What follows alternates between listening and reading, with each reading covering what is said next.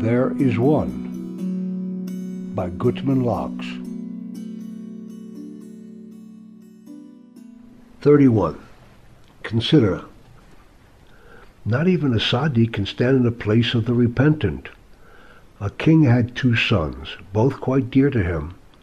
One son, while still very young, slipped away from his guard and disappeared into the crowd.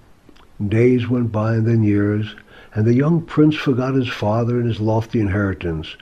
In fact, he wandered as the simplest of peasants, lost and struggling to make even the slightest way.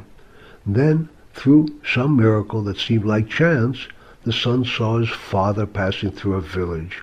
The father's regal entourage, the fine horses and carriages, the very glory of the earthly king snapped the stray prince back, and he recalled his true identity.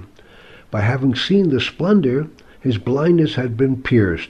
He ran up to the king and fell upon his face weeping. The good king bent down and immediately recognized his son. He drew the ragged prince into his arms and kissed him. At that moment, his other son was sitting beside him. This son had never strayed. He was close to his father and had learned everything intended for a prince.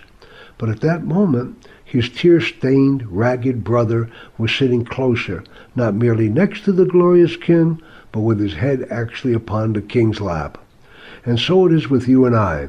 Many of us slipped away from our true father's ways and have forgotten our real heritage and have taken on the strange ways of distant peoples.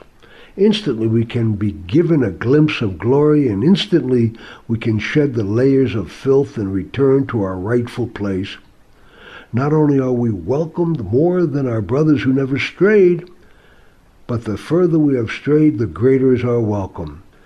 The depths we trudged, the valleys we gorged, turn over and become mountains to stand upon.